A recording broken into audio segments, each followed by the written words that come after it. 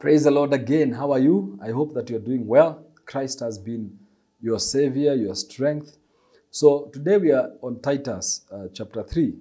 And remember, guys, we've been going through this book, and I hope that it has been a blessing to you and that everything, as you listen and as you watch, I pray that you are learning, you are interacting with the book even on your own, and drawing lessons from this book so that we are able to live a fully formed, we have Christ formed in our hearts fully.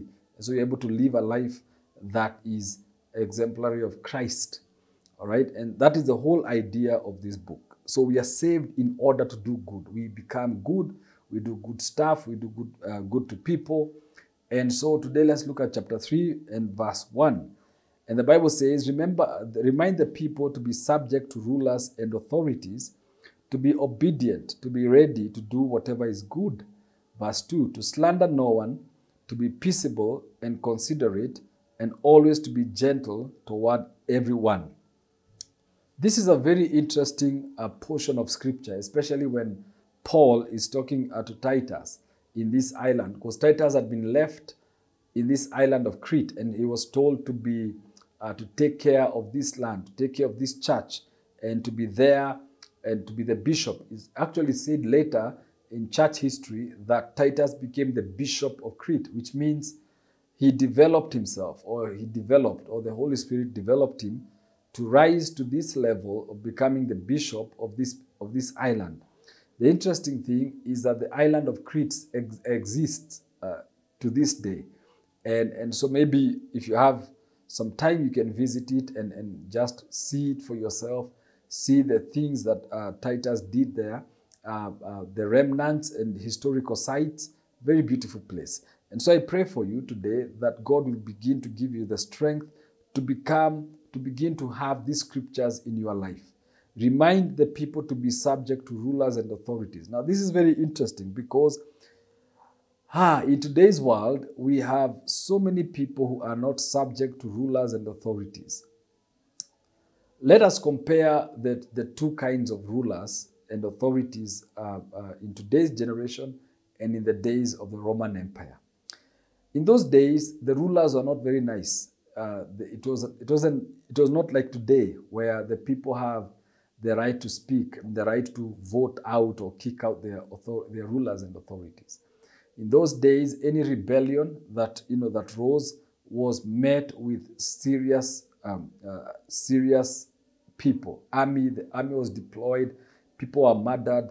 Others were jailed, and the jails at that time were not very nice. There was no democracy, or if it was there, it wasn't democracy as we know it. The rulers of that time were difficult men, very hard men. If you read about people like Octavia or the Caesars who ruled Rome, you'll begin to understand that these guys were not just presidents. These were emperors. These were people who were ruthless. These are people who persecuted Christians, people who killed. And there are so many horrific stories, if you study history, to learn from the Roman Empire. And Paul is telling Titus to remind the people to be subject to such rulers, to such authorities. Being subject to rulers and authorities does not mean that you cannot, raise concerns or raise issues that affect you. For example, in Kenya at this point, we have the high cost of living, and food prices have gone up from the time of the former president, Uhuru Kenyatta, and now this has spilled over into the time of William Ruto. And now there has been problems, and people have been suffering even before William Ruto became president, and they are still suffering even now. But then with great prayers and great work, the Lord will restore Kenya economically. And I believe that because I gave a prophecy about it in the month of September. And that prophecy is available in this YouTube channel. You can go and check it out.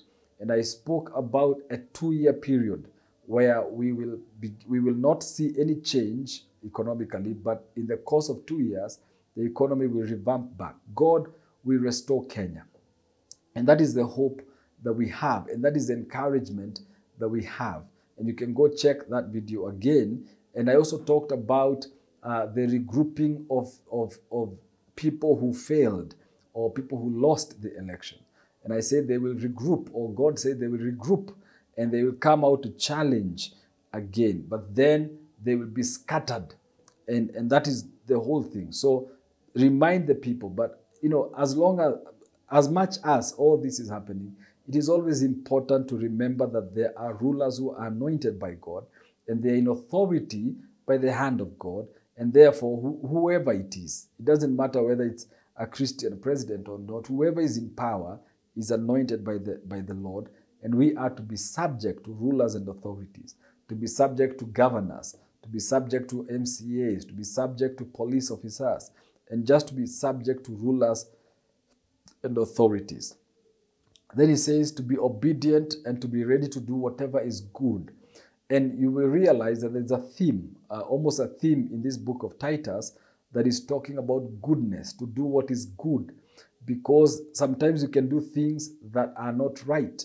But Paul is urging Titus and the church in Crete to do what is good. And I also urge you, friends, let us strive to do what is good. Let us strive to be kind to people. Let us strive to always show kindness and give where people need. If people need money, let us give. If people need food, let us give them food, because this is the good thing to do. So he tells them to slander no one, to be peaceable with and considerate, and always be gentle toward everyone. This word slander has reappeared again. It seems to me that the church at that time had a lot of problems with slander, okay? And so Paul is telling Titus that teach these people, become good, do what is good, and do not slander. There's a lot of slander that goes on in the church even today. Sometimes you can say something that is very powerful, and then someone comes and slanders your name. But you see, as we go along, we need to learn and grow into these things so that we are able to be peaceable, we have peace, and we are considerate. Consider one another, and always to be gentle toward everyone. Gentleness is another word that is very key, because many people don't know how to be gentle. They don't know how to love one another. They don't know how to speak softly, to speak gently. They just speak out of their mind, and they speak without thinking. Therefore, friends, Paul is giving us these words, encouraging us and telling us to become nice, to become kind, to become gentle, to have peace, to relate with one another in a right way. So I pray for you today that even as we continue in this, looking at this text, you will continue to walk and to do what is good. Thank you, and God bless you.